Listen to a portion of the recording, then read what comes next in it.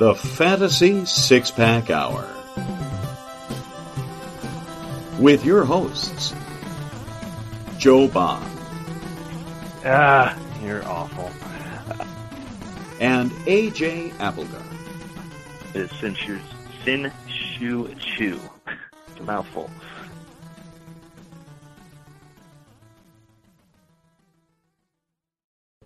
All right. Welcome to the Fantasy Six-Pack Hour. My name is Joe Bond, founder of FantasySixpack.net. With me, as usual, my co-host, AJ Applegarth. What is up, man? Not much. It's been a day. Been a whirlwind day. I mean, it's Sunday. Shockingly, for me, it's been fairly productive. So impossible. I know. Make It's that happen on Friday. Very. When we are headed to the Expo. No, I burned it all out today. So yeah, we're screwed. Totally screwed. 2:00 leave time. Yeah, that sounds good. Yep. Yeah, I mean that might be better than last year. Yeah, probably. Pretty bad last year. Anyway, enough of that noise. All right, so tonight we're going to be covering the NFC West, our final division preview. Looking forward to getting these over with and moving on to some other fantasy football talk to get you all ready for the season. With that said, though, just want to remind everybody, hit that subscribe button, that like button, give us those ratings, leave those comments. We appreciate it. And also cannot go without mentioning, guys, join our Fantasy Six-Pack memberships. Sign up for one of our plans. We've got two of them. We've got the draft-only plan, which gets you access to our draft cheat sheet. And that's it, pretty much. Then there's our all-access plan. And that one gets you access to the cheat sheet, the projections, the rankings, articles that are going to be behind the, accessible to members only as well. Our Discord channel, which will be phenomenal.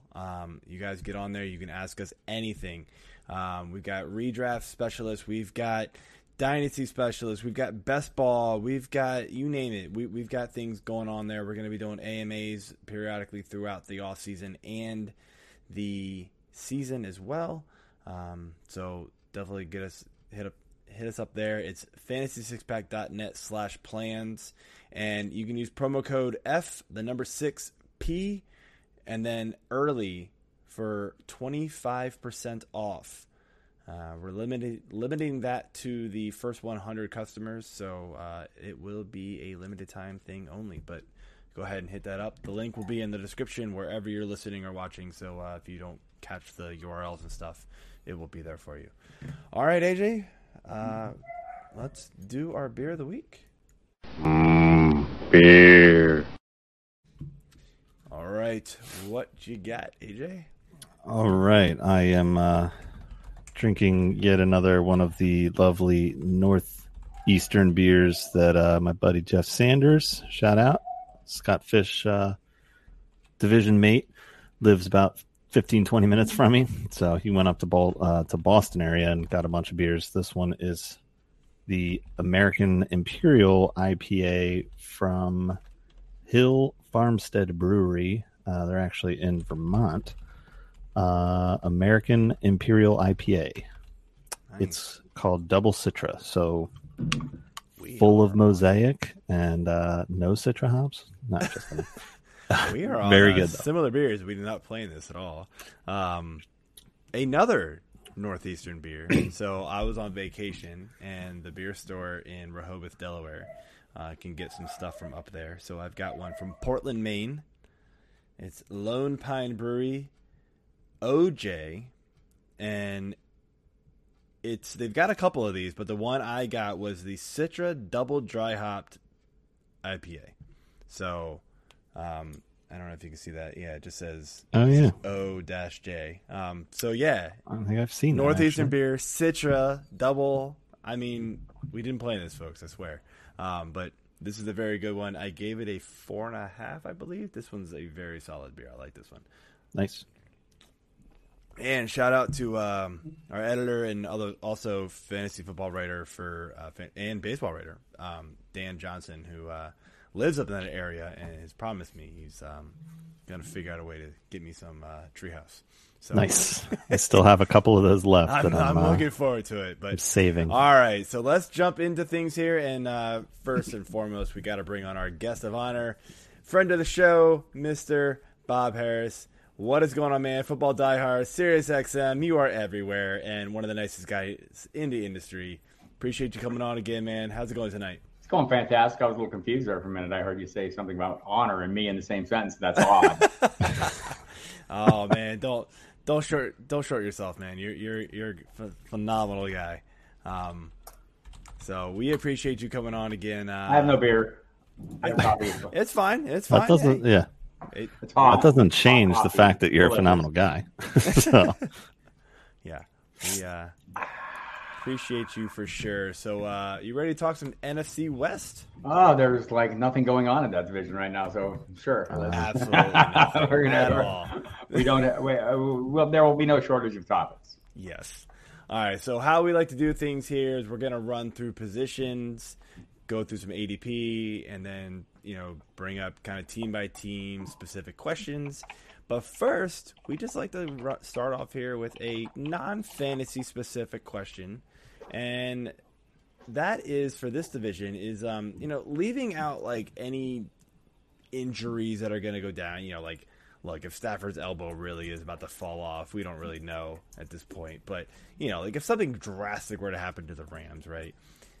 Then obviously they're out. But without predicting that kind of thing, is this their division to lose, or do you potentially see somebody else actually giving them a run for their money? I think, two teams, San Francisco and Arizona, could both give anyone a run for their money, and Seattle probably less so. So, I know they don't want to call it a rebuild, but I'm not sure. It's not going well in Seattle. I don't think so. So yeah, I think Arizona could certainly push them. I mean, if they didn't have a late season collapse each of the last 2 years, who knows what would have gone on. That's something that will certainly be a focal point this year. After some of the reporting as the season wound down, Michael Bidwell not happy with the collapses. Cliff Kingsbury, the seat is hot, sir. Kyler Murray is not so hot apparently, but they need to be a little more creative offensively, and I think that would be helpful. Maybe their hands are tied a little bit earlier in the season, but I think as the season goes on, if they can, they have the pieces to do it. And of course, San Francisco has the pieces to do it, assuming Trey Lance is, not a huge hindrance, and we'll get more into him. But this is a roster that's built to win. That's why Jimmy Garoppolo started last year, right? Because if they didn't think they had a winning roster, they would have just thrown Lance in there and let him have at it. But they did not, and it was for a reason. And I think this year they really needed to get to the playoffs last year. I thought, and not that anyone was on the hot seat, but it had been a while. They really had to show something. Both John Lynch and Kyle Shanahan, and I think they did. So they'll be a little more comfortable. But that's not to say, I mean, you look at that defense, you look at the assortment of skilled players available to them, the scheme, all those things can be, it wouldn't take much for them to move ahead. But, all that said, the Rams are clearly my favorite. Yeah, I think I would agree with that. It's a little shout out here. Scampers, my man. My cat. Is Cliff Kingsbury a doofus? Well, according to his girlfriend's Instagram, apparently not. Apparently he's got something going on. So, no, I don't, like there's just been such a lack of creativity at times, everyone lining up in the same spot and just some things that seem odd. And I think it's all on him, and he's got to correct that, but he certainly has the personnel to make things happen. Yeah, absolutely. I mean, the offense can be just lights out at times, man. Like they're just unstoppable, but man, they have those late season collapses where it just seems like you said, they get too predictable, and it's kind of like, now what? Okay, but yeah. All right, so let's jump into our quarterbacks here, and all right. So how we do this is basically just go by their ADPs from Fantasy Pros, and it's sorted by the sleeper rankings. So first off, we have Kyler Murray at QB6. We've got Stafford at QB11. We've got Mr. Lance at QB13. Then it drops all the way down to Jimmy G at 33, and then Drew Lock at 37, and Gino at 55. Locksmith combo. Yeah, I mean that's a hell of a name actually. Now that I think about it, never really put those two together. Thankfully, because I don't think I've ever needed a locksmith. But either way, all right. Neither So in Seattle. Yeah, exactly. So starting off with San Fran here, then basically it's officially the Trey Lance season, SZN, because I had to put that in there. I hate that phrase, I feel like. But are you actually targeting him as, a QB1 in your redraft leagues at all? I'm getting talked into a little more. I've been, I hadn't been pushing it. Started, obviously been in the best ball lobbies for quite some time. So, you get to a point where you're thinking, wow, I just don't have enough shares of that guy. And so I started collecting shares of that guy. As we sit around and talk about it on the shows and listen to some of the beat writers that we're talking to there and some of the reporters, I mean, there seems to be a pretty wide range of possible outcomes, and including that, he looks like a guy who's starting his first year in the NFL, coming from a not really great bunch of experience in college at a high level. So, I mean, a lot of what we're expecting from him, we have some faith in Kyle Shanahan's scheme.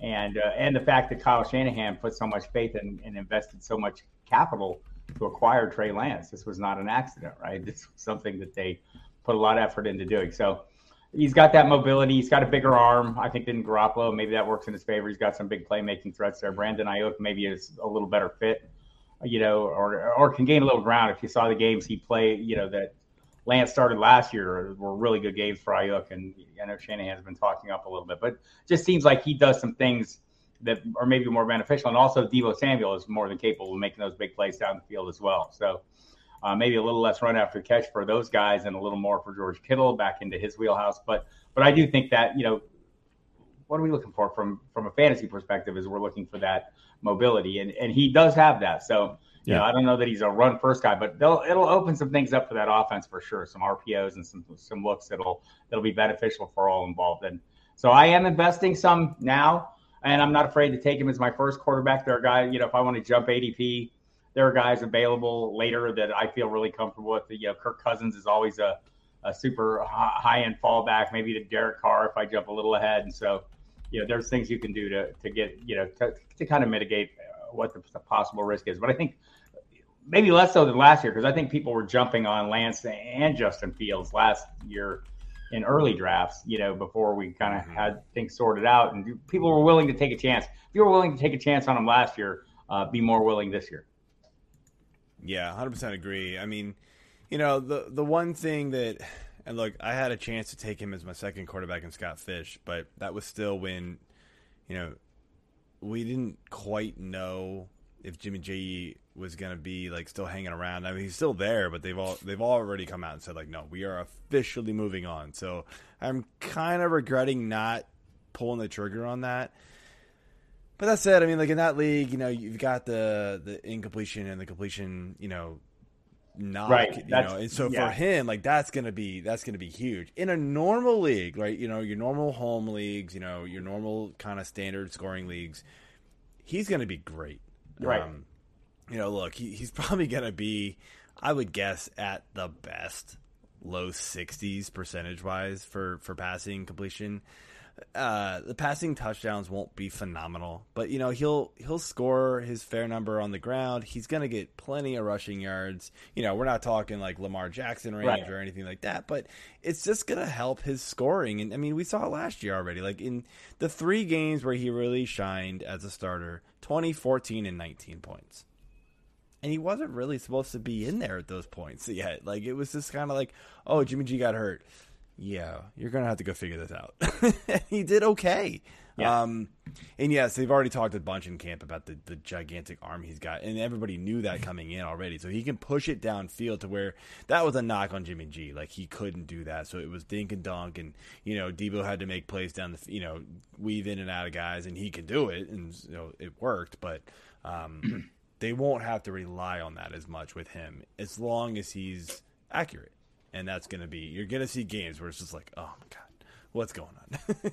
So, but yeah, I sort of regret not taking him, but at the same time, like, I don't know, with the incompletion, point, or, the completion percentage points, I guess, or whatever they want to call it, it's not such a bad pass in a league like that. But I do think he's going to be very, very good, and somebody that I will probably have a couple shares of. But let's move over here to the Rams, and obviously we know about the Stafford, elbow issues right now, the tendonitis or whatever it is, right? I don't think anybody truly knows. There's some fantasy doctors on Twitter coming out and saying things. Who knows, right? But let's just stay in what we know. And look, Stafford was phenomenal last year. Coming over from Detroit, everybody was like, well, I mean, is it really going to work? But yeah, I mean, it definitely did. They won a Super Bowl, right? That's all you can ask for. There's more. Can't ask for much more. So finished QB5 though in fantasy, about 40 touchdowns. I mean, do we see that, like, his ADP is pretty low at 11? I've seen him drafted much lower than that, even around like 12, 13, 14 even. What do you expect from him this year? Like, what's his floor? What's his ceiling? And kind of where do you expect him to kind of fit in or where are you drafting him? What I guess is probably the better question. Taking the elbow out of the equation, I'm drafting him well ahead of ADP. There's going to be regression, right? Cooper Kupp's going to have some regression. Right. Allen Robinson is going to be some additional production though as well. So, I'm not expecting that 41 touchdowns or whatever, that ridiculous number. But this offense is designed, for him to excel, right? This is what this offense is built for. And I think they have the pieces around him to continue rolling. We'll see who that third receiver ends up being at some point. Van Jefferson should be back week 1, it sounds like, but either way, they'll figure something out there. Mm-hmm. Maybe Tutu Atwell. I hear you, truthers. No. At some point, they're talking about bringing back Odell. Yeah, and they may well do that, but he's not going to be ready until right. halfway through the season, right? So, yeah, so we'll see. And like that would be great for him as well. I mean, whenever he shows up, that's good news for Matthew Stafford. So I do think that he's being. I was shocked earlier in the offseason looking some of the quarterbacks that were going ahead of him, and I was reaping that value. I have a little less now because the price has risen a little bit, but yeah, it's still not not prohibitive, right? And you guys know I'm a cheapskate. I'm looking for the value, the cheap price, and some of the there are players out there. I mentioned Kirk Cousins and Derek Carr. I think guys that are well capable of outperforming where their draft position is right now that you can just sit back and wait on and feel really good about. And Stafford's probably one of them. Again, the elbow is a sudden concern. I feel like I have a huge, I don't want to lead people straight because I say, I'm drafting the hell out of this guy. I'm drafting the hell out of this guy because I'm drafting like crazy, right? So if you're in one league and you want to, don't want to be associated with that risk, that's totally understandable. Yeah. And there's enough fish in that quarterback sea for you to, to veer away and take other paths and still have some high-end production. But also, if you're one of those people who is not afraid to, leverage the fears of others, you can mitigate his risk as well. There are plenty of quarterbacks I'd be happy taking way late in this draft, Matt Ryan or any draft, that I feel like could carry me if they needed to, right? So if I want to take that swing on Matt Stafford, and I think he's going to have numbers similar or somewhere up in that range, that top 10 range, I'll go ahead and take that chance. And I'm pretty confident I can find a quarterback who can at least help carry me along down the stretch. So let me ask you this. So I think one of the reasons why he's falling, right, is look, he peaked at 41 touchdowns. He did have 17 interceptions as well, which does scare people off. I mean, he had some weeks kind of in that middle of the season, kind of middle of the late season where it was kind of like, uh-oh, what's going on? Like it seemed like something just wasn't right. He was forcing the ball in. And he has no rushing upside. So I think people are putting I've seen Trey Lance go ahead of him. It's understandable, right? That's not, I wouldn't argue against that. I think that's perfectly understandable. I just also think, expecting something similar, some percentage, relatively high percentage of last year's numbers isn't unreasonable either. I mean, we're drafting Tom Brady. He can't run very far either. Right. So, and Joe Burrow's like the fourth quarterback off the board in NFC right now. And he's not adding a lot with his mobility, although I guess he'll run a little more, but that, I think people are ready to look past that for someone in a good offense with good receiving assets And there's no doubt that Matthew Stafford has that. We'll see how much they run. I mean, you know, Cam Akers is going to be a factor, and there's some issues on the offensive line that'll be a concern, but not anything that'll keep me from drafting him. Yeah, I mean, I kind of think, you know, mid-30 touchdowns, but then also I think his interceptions are going to come down. Like, you know, I don't see 17 again. I see maybe somewhere in like the 13 range at the highest. So, you know, you drop the interceptions along with dropping the touchdowns, it kind of balances out to some degree. But anyway, AJ, I don't know, you got anything to add and moving on? No, yeah. I mean, I like Stafford, and he is my QB2 in Scott Fish. But, I mean, even for a redraft, I do like him this year. I agree that there's going to be some of that positive regression. The interception should come down. I'm not overly worried about this injury right now. If it lingers through this month, then maybe I'll start to worry about it. And that would probably be par for the course for Scott Fish for me. So hopefully that's not the case.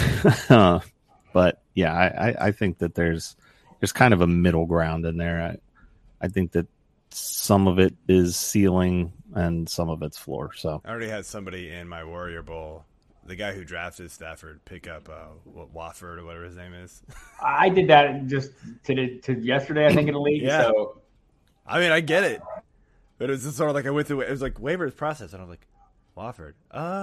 Yeah, all right, that makes sense. I didn't even think about it. Like, I don't know. I'm not in like waiver mode yet because this one of this. It's what league is that? I want to say something stupid here because I tend to say stupid things.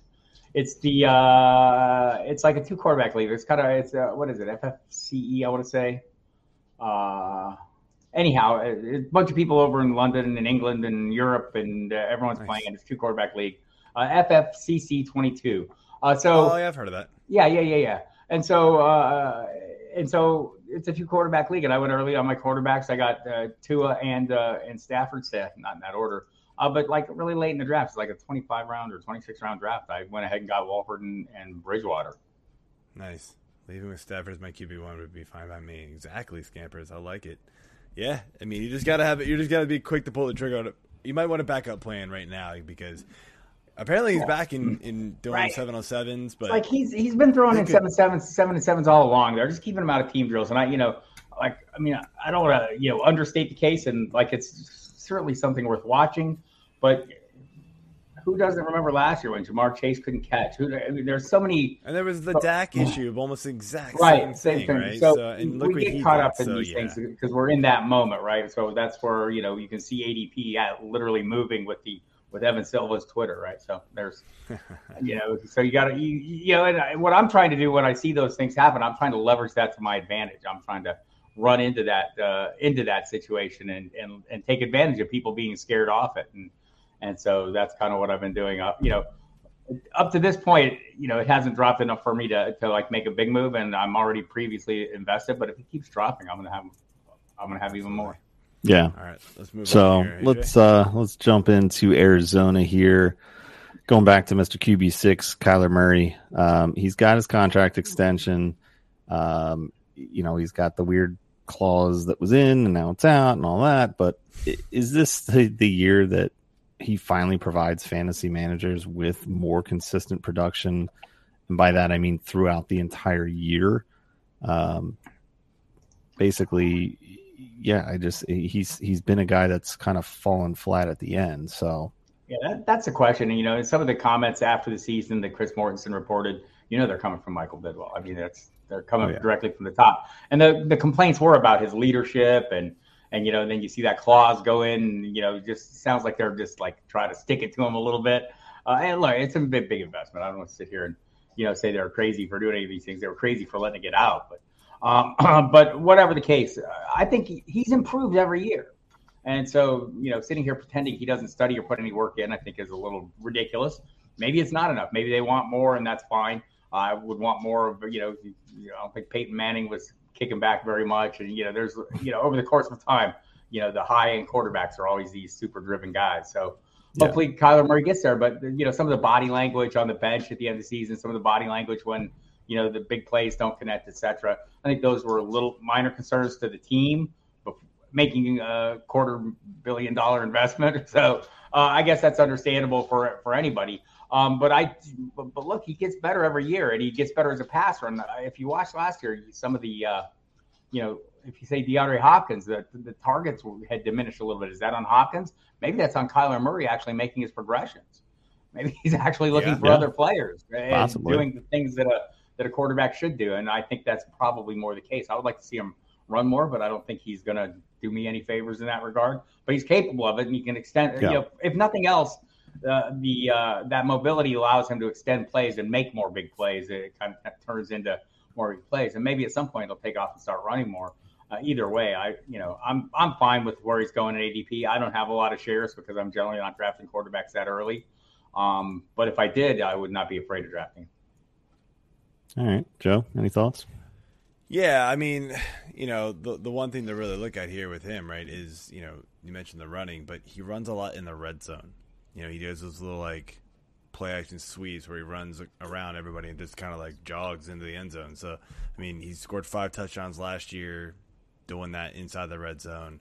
He scored, of course, my stupid filter messed up. He actually scored 9 doing that the year before. So,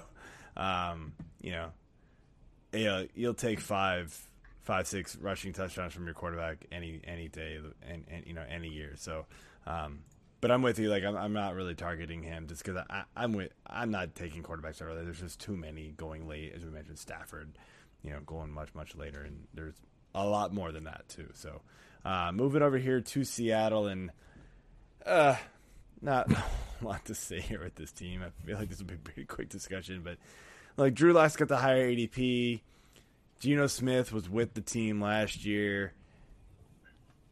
I mean, just for sake of figuring out, like, in two QP leagues, Superflex leagues, who's winning this position and who, if you had to draft one, would be the one that you actually want to take?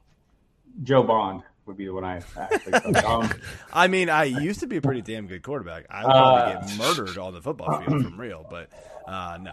I think you're taking your chances with either of them. It's about 50-50. They know what they have in Geno Smith. That's why he's leading the competition right now. He knows the offense, and they've seen what he can do. And, again, Pete Carroll insists this is not a rebuild. Well, maybe he gives them the best chance at not being in a total rebuild. I don't think they're in a little bit of denial. Drew Lock, we've all seen, I think, probably enough of. But sometimes a fresh start works. That's Josh Rosen. Oh, wait. This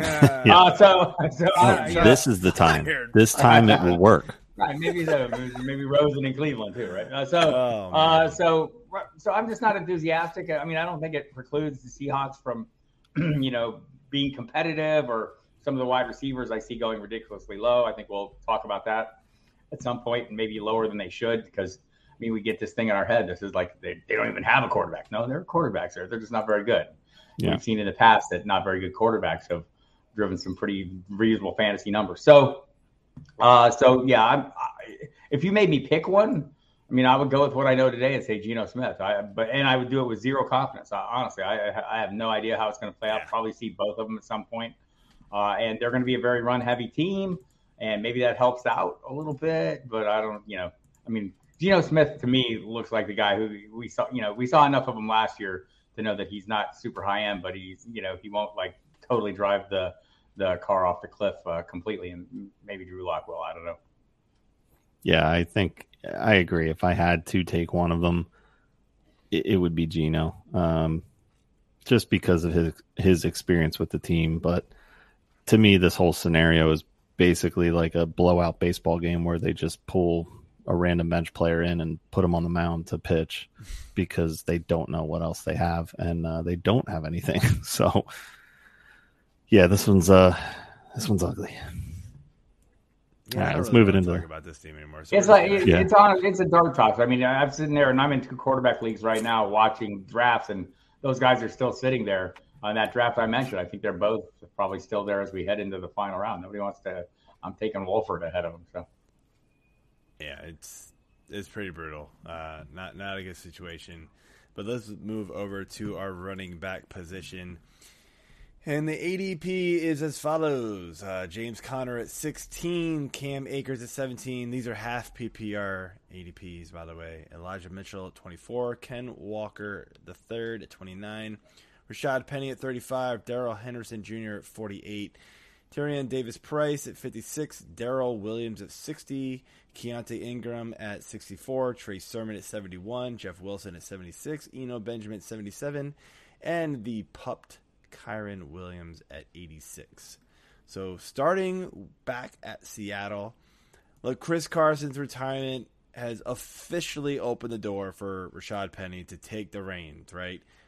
Yet they drafted Kenneth Walker. It's like kind of like they knew Chris Carson had a problem. So, with Penny's also, checkered injured past, his injury history. Who are you targeting out of this backfield? I mean, Penny's been productive when on the field, but that's been it on the field. Walker's was great in college, but he didn't have, I've heard ups and downs with him from many, many people. So who do you like and why?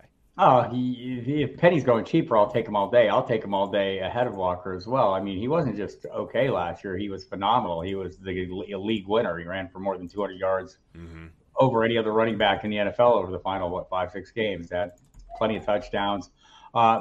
So the arrival of Kenneth Walker is obviously a concern, just like the arrival of Rashad Penny was a concern for Chris Carson, but it just never worked out that way. Pete Carroll has a habit of sticking with guys. And I'll just state it here right now. I'm injury agnostic. I don't care how many times you've been hurt, what it is. I mean, look, I'll avoid players with chronic injuries, but not players who are chronically injured. I mean, the NFL, I talked about this a lot.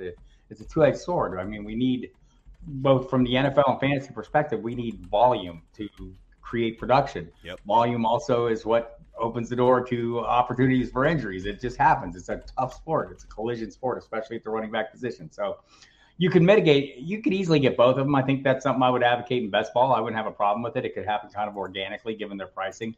And so I'm not against it. And in redraft, I'm not for it because I don't want to have to make that weekly decision. And when you get to that point where you're not sure who it's going to be any given week. But every beat writer I've talked to there, and I've talked to a number who cover this team on a daily basis, all of them think we're crazy to ask why if Kenneth Walker is going to be starting at some point. I mean, as long as Rashad Penny is healthy and doing the things he did last year, they all fully expect it to be Rashad Penny. I do too, and so hopefully he holds up well. The fact that he's the cheaper piece right now just makes me overjoyed. Love taking the cheaper piece of any backfield. I think a lot of these backfields where it looks like a committee coming, I'm not averse to taking the cheaper piece. If it was Walker, I wouldn't be averse to that either. But in this case, Penny to me looks like the lead guy until he's not, and like he may well get hurt. And hopefully I've done a good job of drafting for depth, and hopefully I'm doing a great job of working the waiver wire and taking care of that, because that's how it works in fantasy football. People get hurt every damn game somehow, right? So if you sit there and you run away from potential upside because you're afraid somebody's going to get hurt, you can't draft anybody. Yeah, I think it's, I agree. People get hurt every game. I'm just praying that they're not on my fantasy teams. That's true. Right. It's horrible. No, not again. I think if I'm looking into this backfield, I do like Penny's upside a lot, and I'm a little more averse to taking him because of his injuries, and he just hasn't been able to stay on the field. But I mean, when he's been there, he's put up numbers, and they've been damn good. So yeah, I just want to stipulate. Well, I'm injury agnostic. I understand not everyone is, and not everyone has to be, right? You can, I get it when you're sitting there and Christian McCaffrey is, the last 2 years disappeared with that investment, but so I understand. But every time I hear somebody say, "I'm not drafting so and so ever again," I say, "Thank you for that." It's very helpful to me. Yeah. So let's move it on to San Fran here and Mr. Elijah Mitchell. I mean, he was basically the 2021 version of, quote unquote, the undrafted running back who became San Fran's starter. And he projects to be the starter this year. It feels like. Yeah, exactly. It's always somebody different. I I mean, he's projecting to be the starter this year, and I mean, he notched 1,100 total yards in 11 games. I mean, do you think Mitchell will be able to maintain his role as the starter, or is Shanahan's penchant for pulling a running back out of his hat striking again at some point this year? Yeah, Shanahan against Will ensue at some point. But, I mean, you know, all these guys like Jeff Wilson Jr. looks remarkably like Raheem Mostert when you just plug him into that offense. He seemed to do things well. But that was the thing about Mitchell. He seemed to be like an ideal fit for this offense. So, you know, averaged, I think, what was it? I want to say 14th in points per game among running backs, you know, average scoring. I mean, you know, I think we're getting a bargain on him. There are concerns. One of the concerns is I think the last time a running back has repeated as the rushing leader for a Shanahan team was the 2015-2016 Devonta Freeman. So he does, you know, there has been a history. You know, and Mitchell's had a procedure done on his knee, clearly got beat up last year. I don't think Trey Sermon is going to be a threat to him. You know, maybe Davis Price will be. Jeff Wilson almost certainly is if something comes up. But for me, you know, and I know all the local observers are really saying that they're willing to go with the committee. And this is not really news. They've always been willing to go with the committee. But as long as somebody's getting the job done, they tend to stick with the guy who's getting the job done. So I'm going with first man up and work in that direction. I think he's a great value.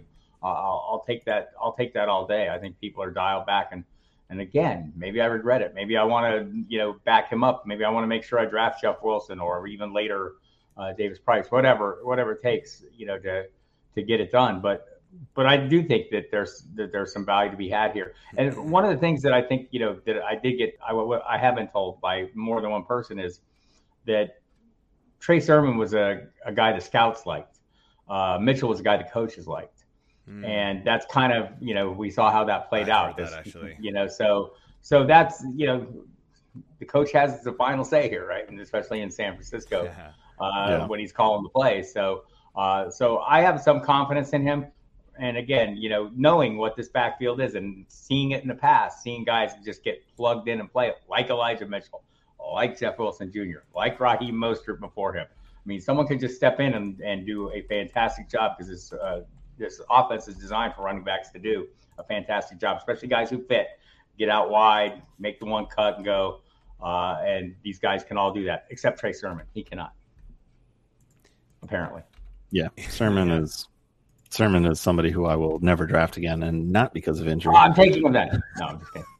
Because I mean, you must want to. Sheer AJ does put disappointment. the reverse jinx on people sometimes. I do. So yeah, I mean, maybe he is the guy this year now. I don't know, but now that I said that, no.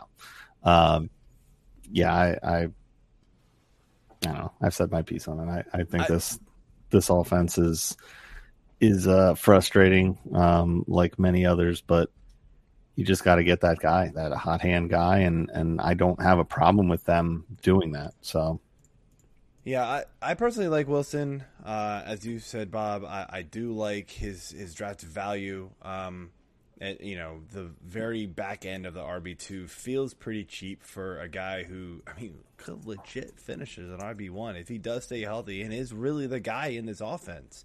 You know, he was pretty much an RB1 when he was healthy. You're spot on. 14.1 half PPR points per game last season. He was amazing.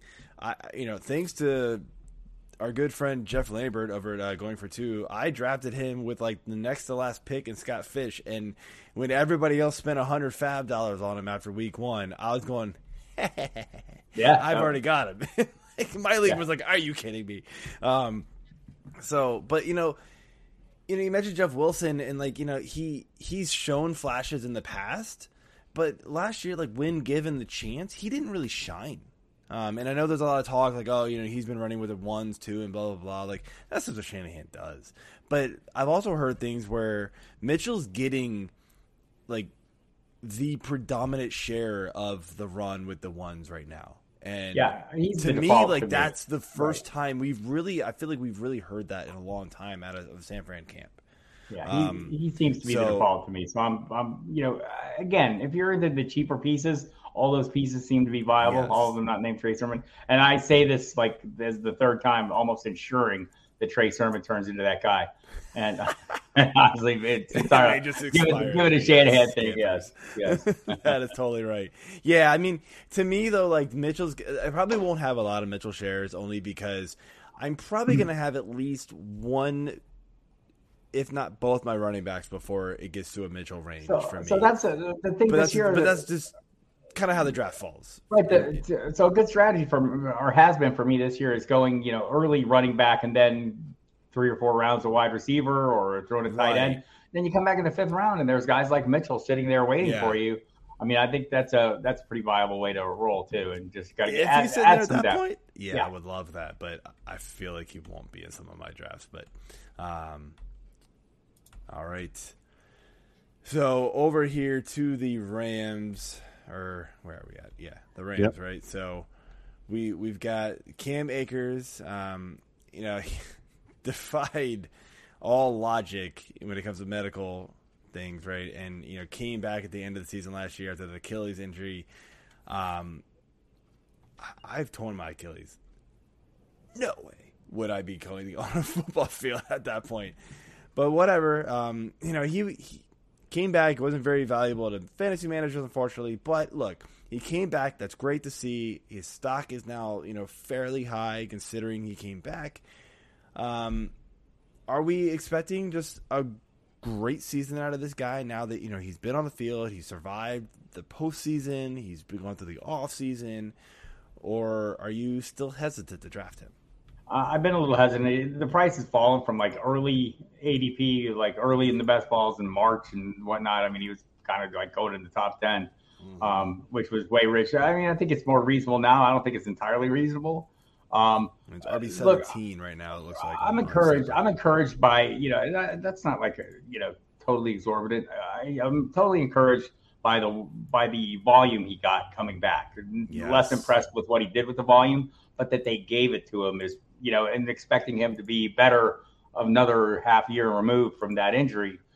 If he gets that same volume, then we have this week Sean McVay, Lynn Cohen, the offensive coordinator, saying we have 2 starting running backs. And Darrell Henderson's going to be really good. And I can think back when they drafted Henderson, my buddy Doug Farrar at USA Today wrote a nice piece, really digging deep into how McVay hoped to use and how Henderson fit in this offense is kind of a little bit of a chess piece. So when I hear that, the code language, we have 2 starters, it's a little worrisome.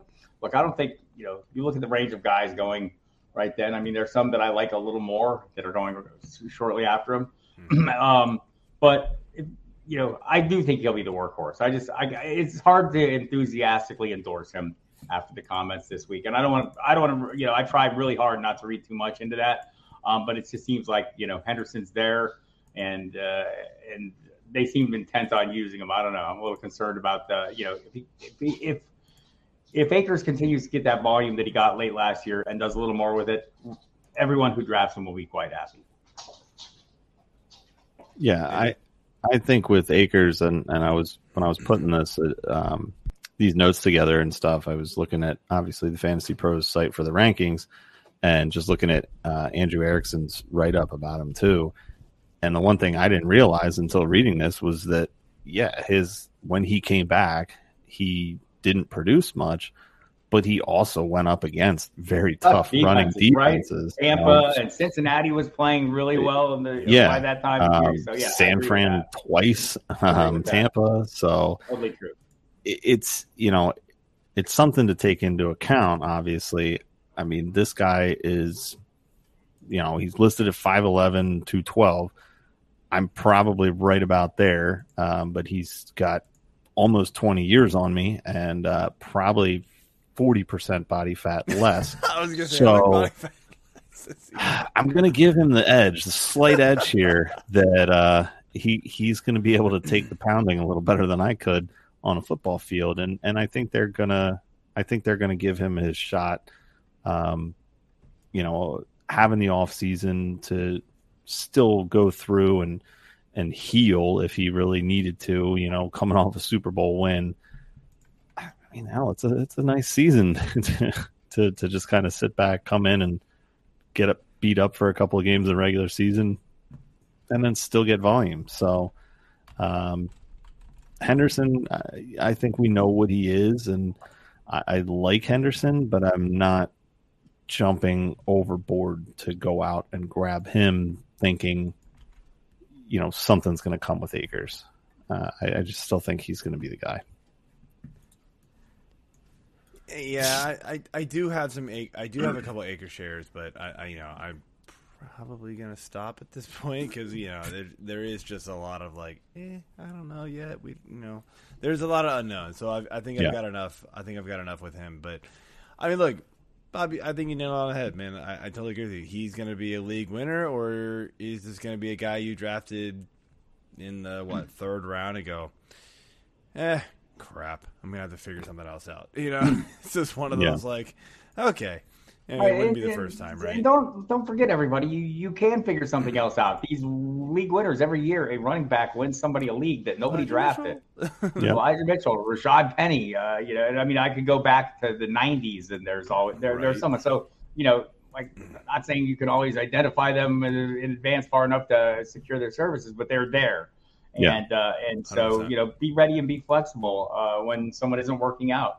And if you have roster room, stash that guy. You never know when someone catches fire too. So, yeah, I think with running backs, the best bet is not necessarily stashing your own handcuffs. Not that I'm against that. I'm very much for that, but other people's handcuffs too, because you never know. So nothing irritates league mates more than that. And why are we playing this game? Well, exactly.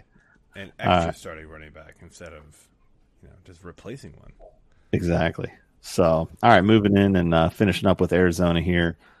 So Chase Edmonds obviously left for the Dolphins. That basically should open the door for James Conner to see the lion's share of opportunities here in this backfield. But I kind of already think I know the answer to this since you're injury agnostic. But will Connor's past injury issues keep him from being, quote unquote, the guy for the Cardinals this year? They may well, but they won't keep me from drafting him. I see him as a top 10 running back. So if last year you look at what he did without Chase Edmonds, and I think Mike Clay put this out on ESPN, it was, he was right there with Jonathan Taylor during those 6 games where there was no Chase Edmonds. Looked fine as a receiver. That offense is explosive, puts him in good position to score touchdowns. Again, touchdown regression seems almost certain, but I'm okay with that. I just think, for me, early in drafts, we're drafting everybody at their ceiling, right? There's nobody in the first round. You are drafting at their ceiling. That's why they're in the first round. And so they may come up short. If it's going a little later, you're not necessarily drafting him at his ceiling, obviously. I don't think, because his ceiling last year was what? He was RB 7, 8, 6, somewhere in that top 10. I think that's within the range of possible outcomes again this year. And so if I'm getting a player with that kind of upside a little later in drafts, I'm all about that. I have a ton of James Conner. And no, the injuries, the injuries, his injury history has not been that brutal. It's been some nicks and bruises, nothing too serious, nothing that would keep me from, that would lead me to be concerned. As I said earlier, chronically injured and chronic injuries are 2 different things. And I'm willing to think someone can get past being chronically injured if they're, with a little good luck. When you watch Saquon Barkley get hurt last year, when he stepped on somebody's foot, what could be more random, right? It can happen to anybody at any time. And so maybe it seems like it happens more to guys that, that we're counting on. Well, maybe it does because they're getting more turns and those opportunities arise. There's more opportunities to have something go awry. So, and for a running back like these top guys who don't have a shared workload, it's like 25 car collisions a week. So, yeah, there's that potential is always there, but again, running away from it, I don't think it helps you, and I think you need to be able to be ready to make moves, the necessary moves, and ride the hot hand while you can. I think he's a great pick at his current ADP. Can't get enough of him. Yeah, I agree. So, all right, let's kick it into. Joe doesn't agree. I'll be honest, I'm sort of hesitant to draft him at his ADP. It's kind of right on. I'm right at that range. I'm not ahead of it.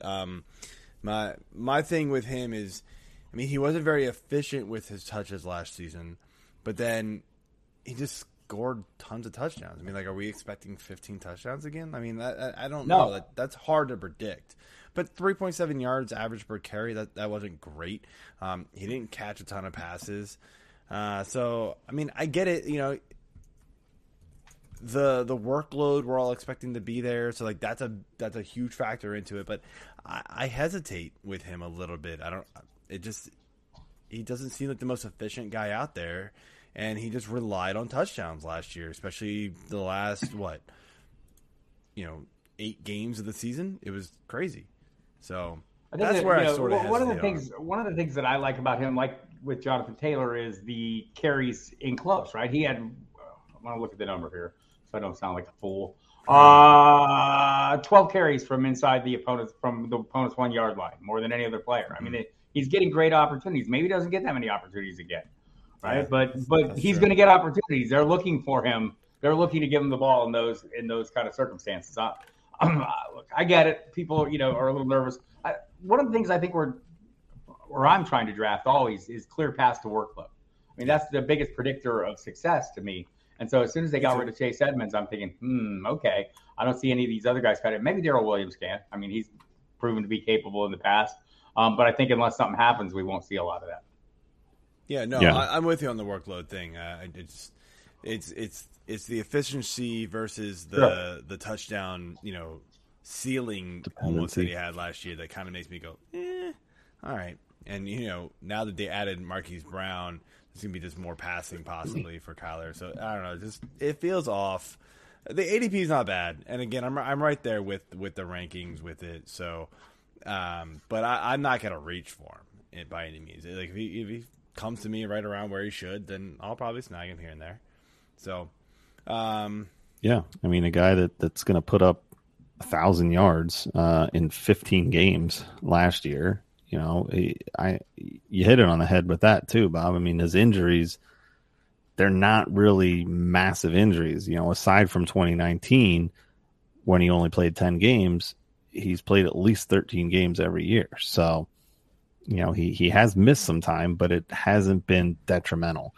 And if you're able to draft well enough and, get some depth at the position and maybe luck out with, other managers' handcuffs later in the draft too, then I'm fine taking him where he's at. So, all right, moving into wide receiver here.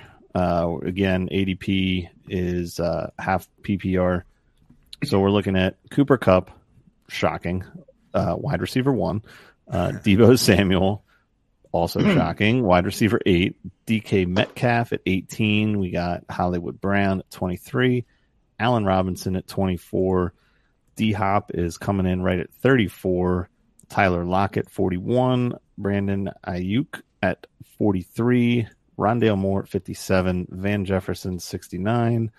And AJ Green at 85. So, looking at LA first here. Let's hit on the Rams. With Allen Robinson pretty much taking over the WR2 role here that was held by Robert Woods when he was healthy, and then OBJ. I mean, do you really expect much of a change in target shares for Cooper Kupp this year? Maybe a little bit, but so the thing about Kupp is last year, let's shave off 20%. He's still of his production. He's still wide receiver 1 in all of fantasy. So there's room for some regression, and it's coming. But is it going to be huge? So we'll see. It's interesting. I've talked to people who cover the Rams. Jake Ellenbogen from Downtown Rams is, out there, and I think he's, maybe trying to be a little bold on his predictions, but he thinks Allen Robinson will outproduce, at least in terms of yardage, Cooper Kupp. He thinks Cooper Kupp will be the most productive player, but so I mean, there's going to be some targets for Allen Robinson. There's no doubt about it, and Allen Robinson can be a very good player. We've never seen him play. He's been the proverbial until last year. He had a quarterback-proof card. I revoked it.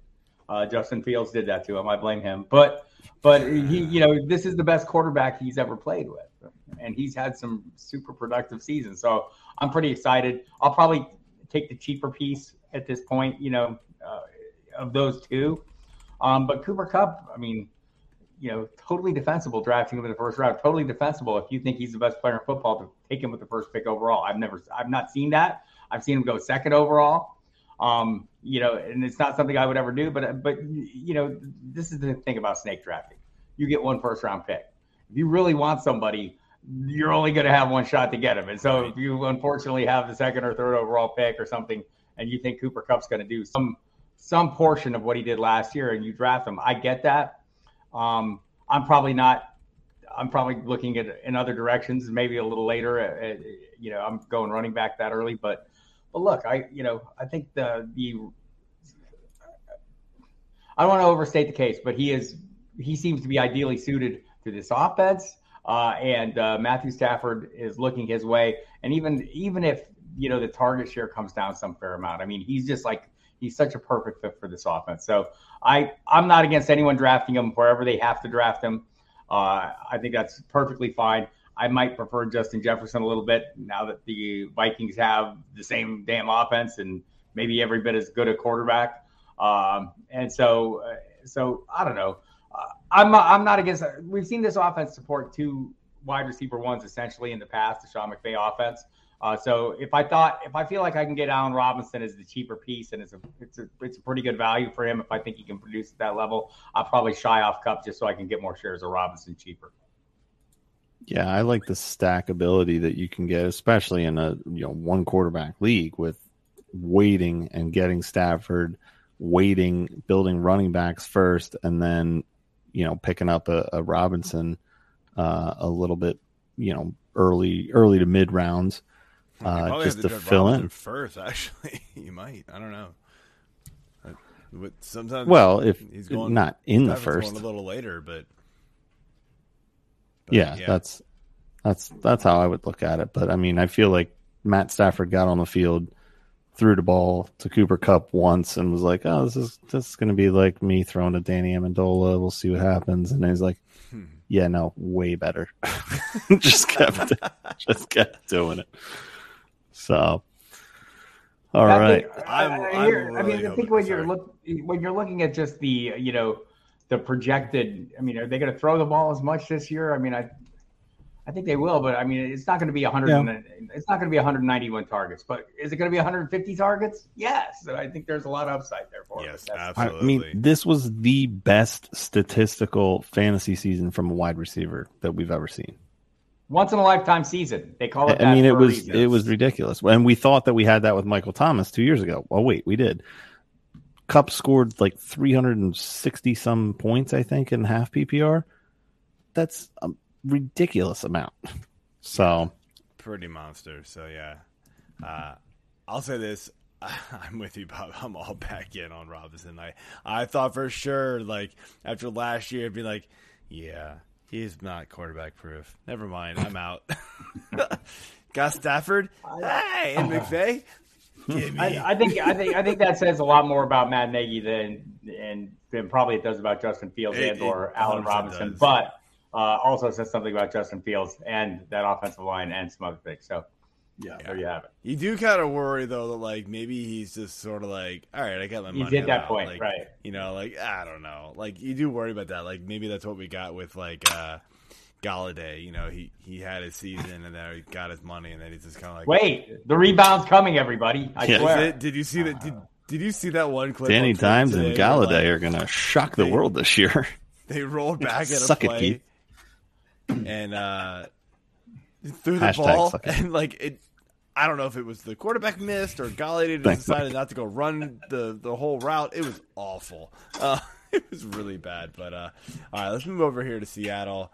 And look, obviously we know Russell Wilson's gone. We've got who knows at quarterback. DK is still a top-notch player. Lockett's not, no second, he damn good himself, right? So just what do we do with these guys, though? Like, can we trust them to finish where they should be, where they're being drafted? Like, I mean, Metcalf's. I'm right now at wide receiver 18. I've seen him go much higher than that. I've seen him go much later than that. Have you really? Yeah, I think people are like every time there's an uncertain quarterback situation, we go back into caveman mode and we think there's a saber-toothed tiger outside the door, and so we just like totally freak out, right? And so yes, it's a bad quarterback situation. I'll point out. Dwayne McFarland from Pro Football Focus had a great tweet, and I think this is kind of pertinent, and I think he meant it as a DK Metcalf tweet. Jason Campbell with 8 games, Brandon Whedon with 5 games, Brian Hoyer with 3 games, combined for a 56% completion rate in 2013 for the Browns, but managed 4,372 yards and 26 touchdowns. Oh, and Josh Gordon had the magic season.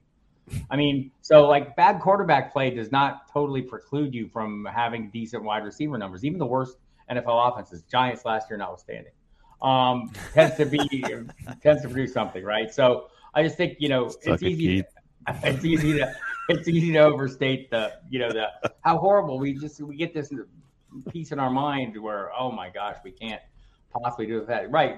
So I mean, we've seen 100 times like receivers come up with great seasons. Mike's put it in the chat. Allen Robinson, Blake Bortles. That's just one of many, and so you can just throw those out there all day long. I don't know if that's going to happen, but DK Metcalf's a very good player, and if it's Geno Smith, I think Michael Sean Dugar from The Athletic kind of did the math on the 3 games from last year, and it basically ended up being his, that the 3 games stretch last year. Granted, one of those games was way better than the other games, but the 3-game average, and this is not the best way to do it, as he even in notes, but it kind of came out to his career averages, and DK Metcalf's very good. So maybe at some point we just say, okay, I'm going to draft a very good player at a reasonable price. I think, Tyler Lockett, I wish we were getting a similar discount on Metcalf that we are on Lockett, because I think Lockett's already so volatile. I think he's still a great best ball play, but I think in redraft I'm a little more concerned just because he is so boom or bust, right? And so week to week, it's hard. You can use him, but it's hard to have him as one of your starters. Also, you're not paying for him like he's one of your starters right now. So, there's that as well. Yeah, definitely. I mean, he's outside wide receiver 3 range, so definitely not starting him. Yeah, I don't know. My thing I'm with off DK this Metcalf, year personally, but my thing with Metcalf is, I mean, like you saw him with Geno, and like you said, like he had some decent games, actually some of his better games, but they were super touchdown dependent, right? He caught like 3 or 4 passes in each game, it felt like, and it was like he would just take one to the house, and I mean maybe he'll just do that every game. That'd be awesome, but like that's hard to rely on, at least with Russ there, or at least a better quarterback. You had a better consistency feel with him. That's what I feel like DK, like the overall points might be there because he's going to get a bunch of touchdowns because he's just that good of a player. But as far as consistency and like when to be able to start him, I'm not sure we're going to get that this year. It feels like an Amari Cooper type player, right? It's like, who the hell knows what we're getting from week to week? These guys tend to turn into 10-foot pole players that nobody will touch, even with yours, Joe. So I mean, at some point, you've got to say, look, there's some value to be had here when a player drops enough. I don't think Metcalf's in that. I think Cooper is probably in that category. Where he's I finally bit the bullet on Amari Cooper for the first time in like 6 years. It's still hard for me. I have a hell of a time, pulling trigger. I don't have many shares. Shame on both of you.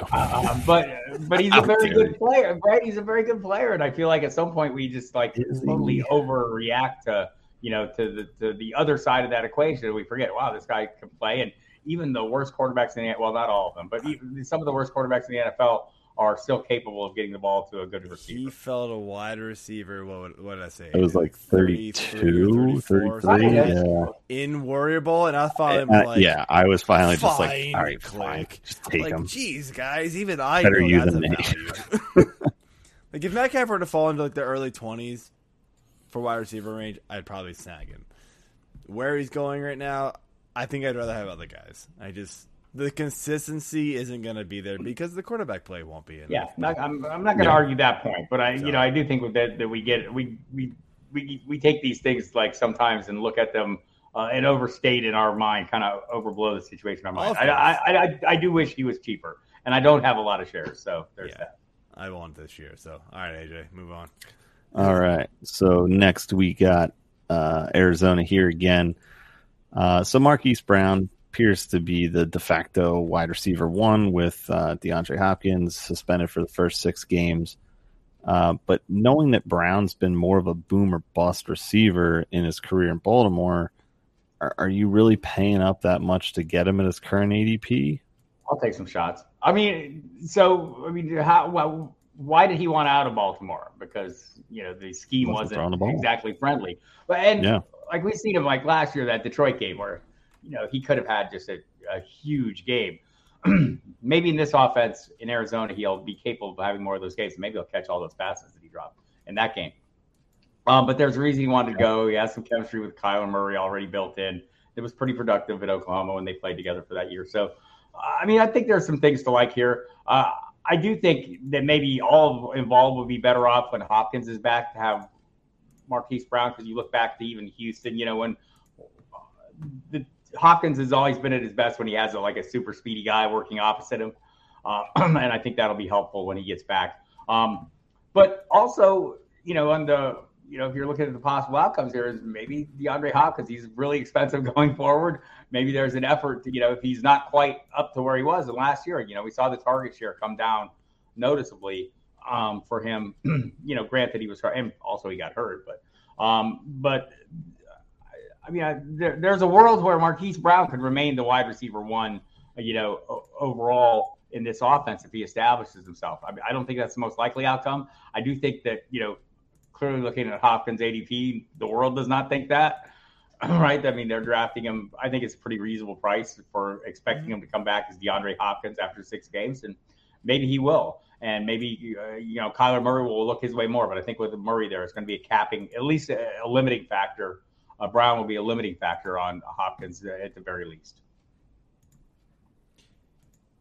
Yeah, I think with with these two receivers, right? We've got Brown. Obviously, I think he's talented. We saw him really kind of shine last season, and really kind of take a step forward and prove that he can get it done even in a low passing volume offense, right? But as you said, he wanted out because he wanted to go to a higher passing. Did he go to a higher passing volume offense? I don't know. It's tough because Murray likes to run. They still got Connor. They got Edmonds. Who knows? I'm not really sure. He maybe a slight bump in passing volume, but now he's got a little bit more competition. So especially when Hopkins, only when Hopkins goes back, really. I don't know. I mean, I think the price is fair. To me, it might be slightly inflated only because we know Hop is out 6 games.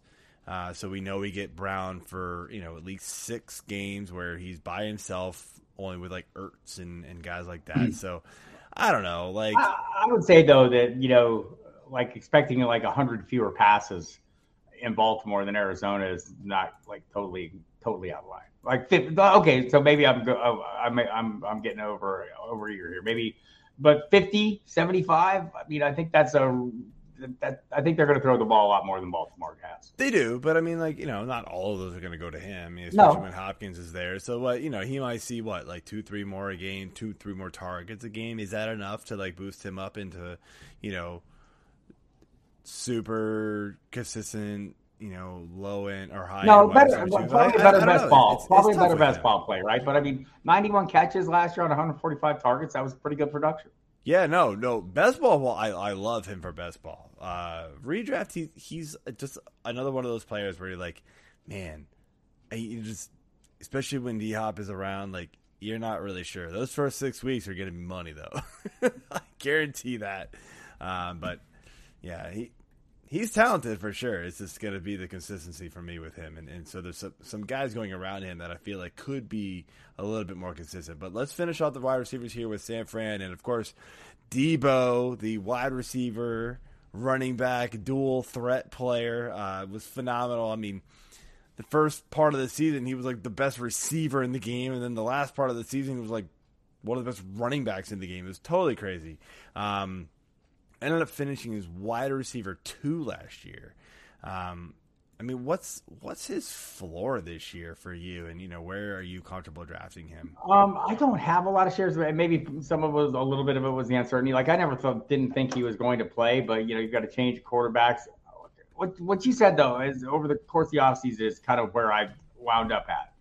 He was phenomenal when he was just catching the ball. He was phenomenal when he was running the ball. He caught the ball less, but the production was still there, and I don't really care whether he was catching or running. All his incentives are tied to running, so so we'll see how it plays out with Trey Lance at quarterback. I do think Brandon Ayuk is a pretty good fit. We saw it in the games where Lance started last year, and he's a great deep threat. I think he's a guy that maybe I'll have more investment in, given the price, than Debo. And there's some receivers I like at the high end better than Debo. But like, I'm not talking anybody out of drafting Debo Samuel. That would be a fool's errand. I think we're gonna. I mean, we're not gonna get what we got last season. I think we might have seen a career year. Yes, but he is still a phenomenal player. Right, so. and we're still drafting Cooper Kupp, and we're not getting what we got out of him last season either. So same thing. Yeah, I mean, yeah, but I'm gonna settle for 312 points out of Kupp instead of 360. Fine, all right. But I mean, Debo was right there. I think he cracked 300 last year. 300.5 in half. Yep, there you go. That's what I just said. He cracked 300. So I think that a lot of this whole off season that he went through was because he was upset with how he was being used, and he was the one who asked for it. He was the one who asked for the ball. Why would he be upset with it? Give me the ball, and it's like, all right, fine, we'll do it this way. I don't want it that way. I mean, which boy band group song is that? I don't even know if it's 98 Degrees, Backstreet Boys, or NSYNC, or Four Town. But it's like Four Town. I haven't even heard of that one. It's from a Disney movie that my kids watch. So, and there's 5 of them, so I don't understand the reference of Four Town. But anyway, I digress. The red panda movie. Yep. That would be the one. We've got kids still. We got young kids still, Bob, so we know all these things. So Debo, I mean, I love his upside. I just think he's a phenomenal talent. And I wouldn't be surprised to see him put up close to 300 again this year, even without as much running. I think that he can do it, and we'll see what happens with. We saw that he could do it, right? And I mean, I think that's the that's the variable that we haven't calculated in the equation because we just don't know what it is with Lance, right? So maybe it opens things up even more. Maybe the running back role becomes more robust even because they're doing more trick creation, more RPOs, things like that maybe make it even easier for him to produce at that level. I mean, I'm not going to be in the business of telling people not to draft Debo Samuel this year. That would not be, even if I don't get a lot of them because I'm drafting other players what he's going. Yeah. Yeah, I'm trying to look real quick. Like, one of the weeks he played with Lance. He had a big play in one of those, I know. Yeah, so he caught 3 for 9 targets, 58 yards, no touchdowns, but ran for a 13-yard touchdown. And then, I don't know why. Oh, here, week 4, 8 for 13. Targets 13, 8 receptions, 156 yards, 2 touchdowns. Right, that's also horrible, ran. guys. No, yeah, he ran for 1 yard, but no touchdowns. Yeah, I mean, and then week 17 Garbage. was also good. 6 targets, 3 catches, 63 yards, a touchdown, but ran the ball 7 times. Granted, for only 19 yards, but you'll take it. Like those are really good games.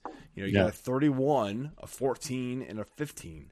In almost 16 in a half PPR game, a league, you'll take that. Like and you expect Lance to be better this year, right? So you expect those numbers to be better. So I like it. I'm in. I think it's good. So all right, let's jump into tight ends. Tight ends here. Yes, we'll go ahead and start off with TE4, Mr. Kittle. We've got Zach Ertz at TE10. We got Noah Fant at 18 and Higbee right behind him at 19. So basically keeping on trend with my last question above with Arizona, Zach Ertz is obviously going to be another person to benefit from the Hopkins suspension. Are you looking at Ertz as a possible tight end 1 for the 2022 season? So much. Basically, I mean, they've got Dallas Goedert 2.0 there and Trey McBride. I mean, he's hopefully going to command some targets, but it'll be fantastic next year.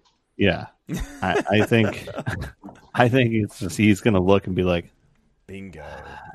I think we can get one more. Just the way Ertz came in and established immediate chemistry with Kyler Murray, became a go-to threat. As you mentioned. highlighted this, DeAndre Hopkins will not be around for some period of time, like 6 whole games. That would be helpful. Look, Ertz is getting a little older, but the productivity last year was super high end.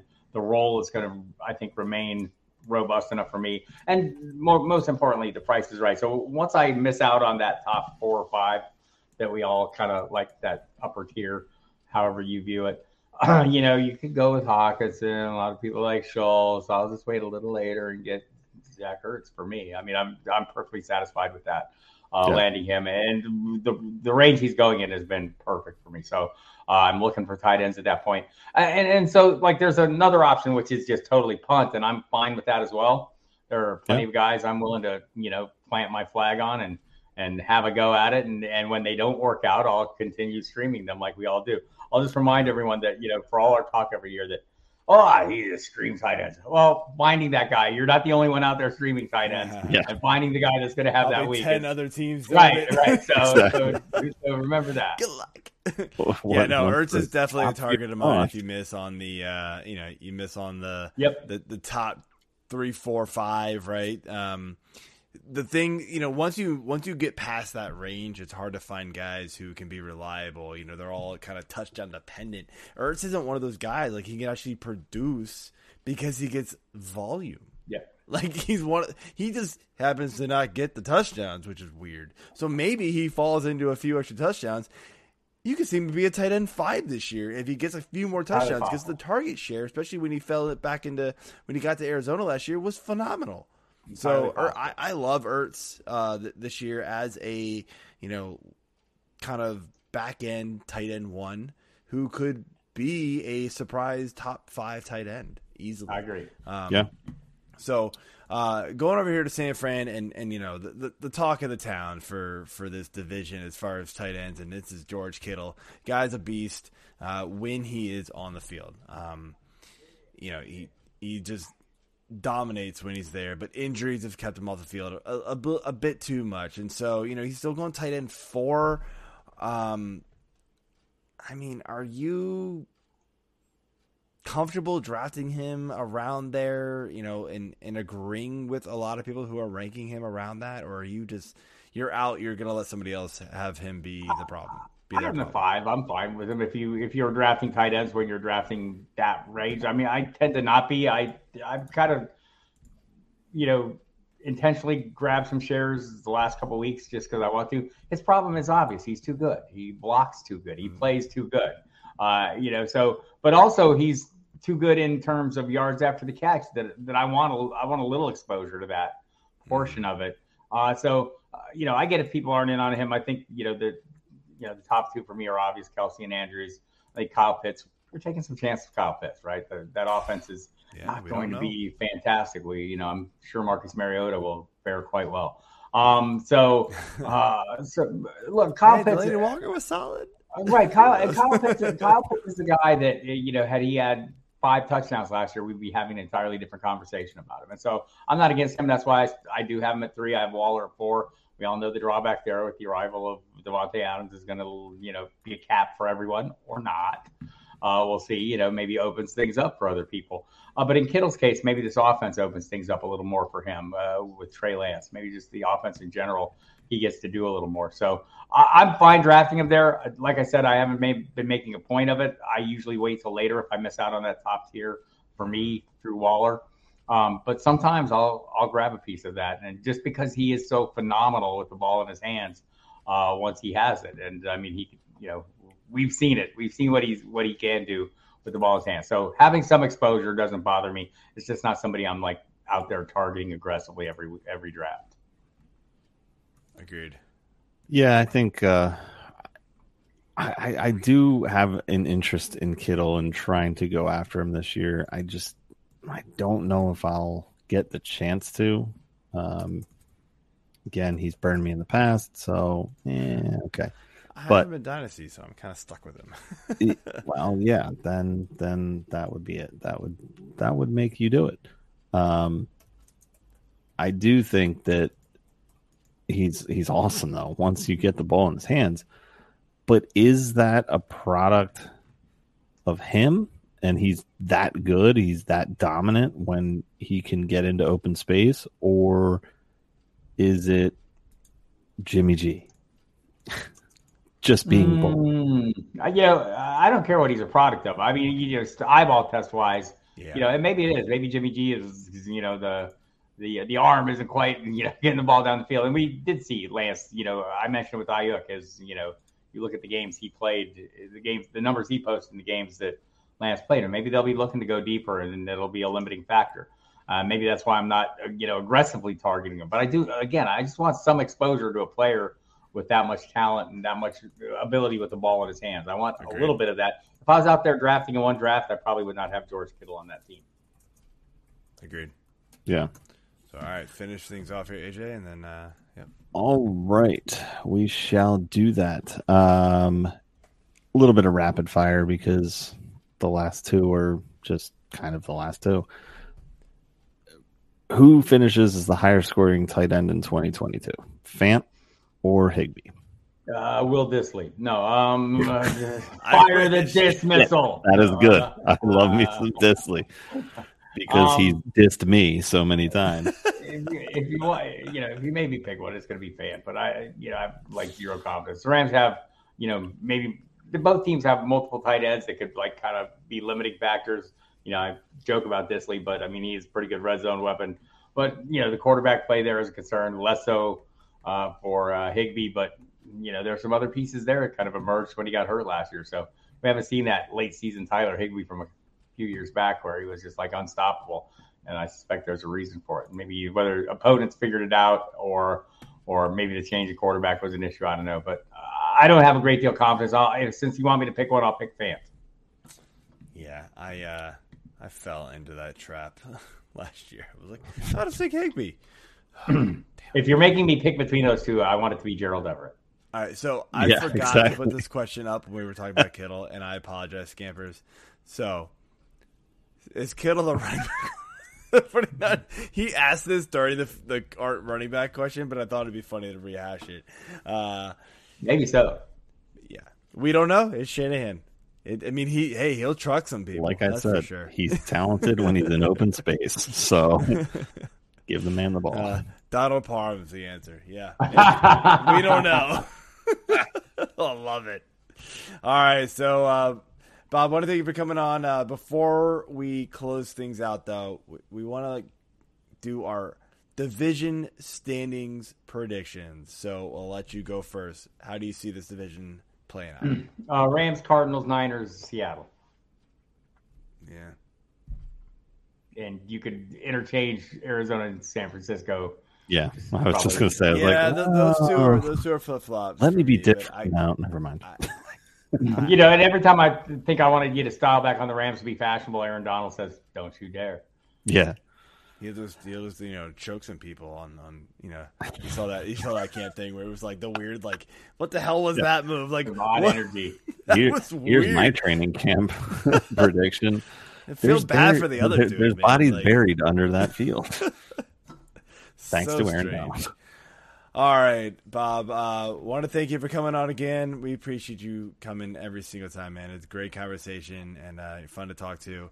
Let everybody know where they can find you and what you got going on, man. Appreciate the invites always. You can find me next weekend at Canton, Ohio at the FMX Expo with my friend Bob Lung doing the Kings Classic, all that stuff, broadcasting on the series. You can listen to me 5 nights a week, Monday through Friday, 8 to 10 p.m. Eastern time on the Football Diehards on Sirius XM Fantasy Sports Radio.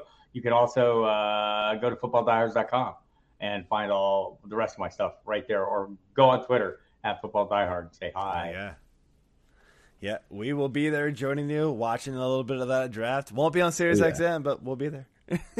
No, walk by at a fortuitous time, and who knows? All right, good stuff, man. Thank you for coming on again, and we will see you on Saturday, I suppose. Maybe Friday night. Maybe we can find Friday each other. Night. There's going to be a lot of people there, so a lot of people. So, all right, man. Have a good night. We will talk to you later. All right. Thanks, Bob. Thank you. All right, AJ. So we are going again on Wednesday night. We're going to be doing a mock draft on Fantasy Pros. We're going to be going head-to-head, see who drafts better. Fantasy Pros will tell us. Clearly, it's obvious. Yeah. I always look better. So, but yeah, we'll be doing that, just having some fun, and not doing it on Thursday because I need your ass to actually get in the car Friday morning to get here, not 3 hours late. Anyway, that didn't work last year. I'm gonna try it again this year. You're the one with stuff going on Friday morning. I mean, I can get up like it's a regular day of work and drive down that way and be ready to go. I'm on the road already. Nope, no excuses. No excuses. Play the I'm gonna text you. I'm gonna be like, I'm already on the road, and I'm gonna stop 17 times, just to annoy you, and then be like, my gosh. I'm just getting off 70 at the exit for the park and ride. You beat me there. I will buy you the first 3 beers. You heard it here. Done and done. Good. Done and done. Sorry, Jody. She didn't care. All right. That being said, we will see you all Wednesday night. Thanks again, Bob. And hit the subscribe button, like button, whatever. And make sure you subscribe to our website. And also, Discord. Big news that has not been announced yet on the show. Fantasy Six Pack has a store. Yeah. Online store. I kind of forgot to mention that. Yeah, I noticed that, and I'm glad that I remembered at the end of the show. But yes, listening, except for actually Art did. Yeah, fantasy6pack.net/store. There you go. So original. I'll put it on the website eventually. I've been back for a day and a half. Leave me alone. Trying to play back to school stuff. All right, we got to bounce. See y'all later. We'll see you in a few days. Peace.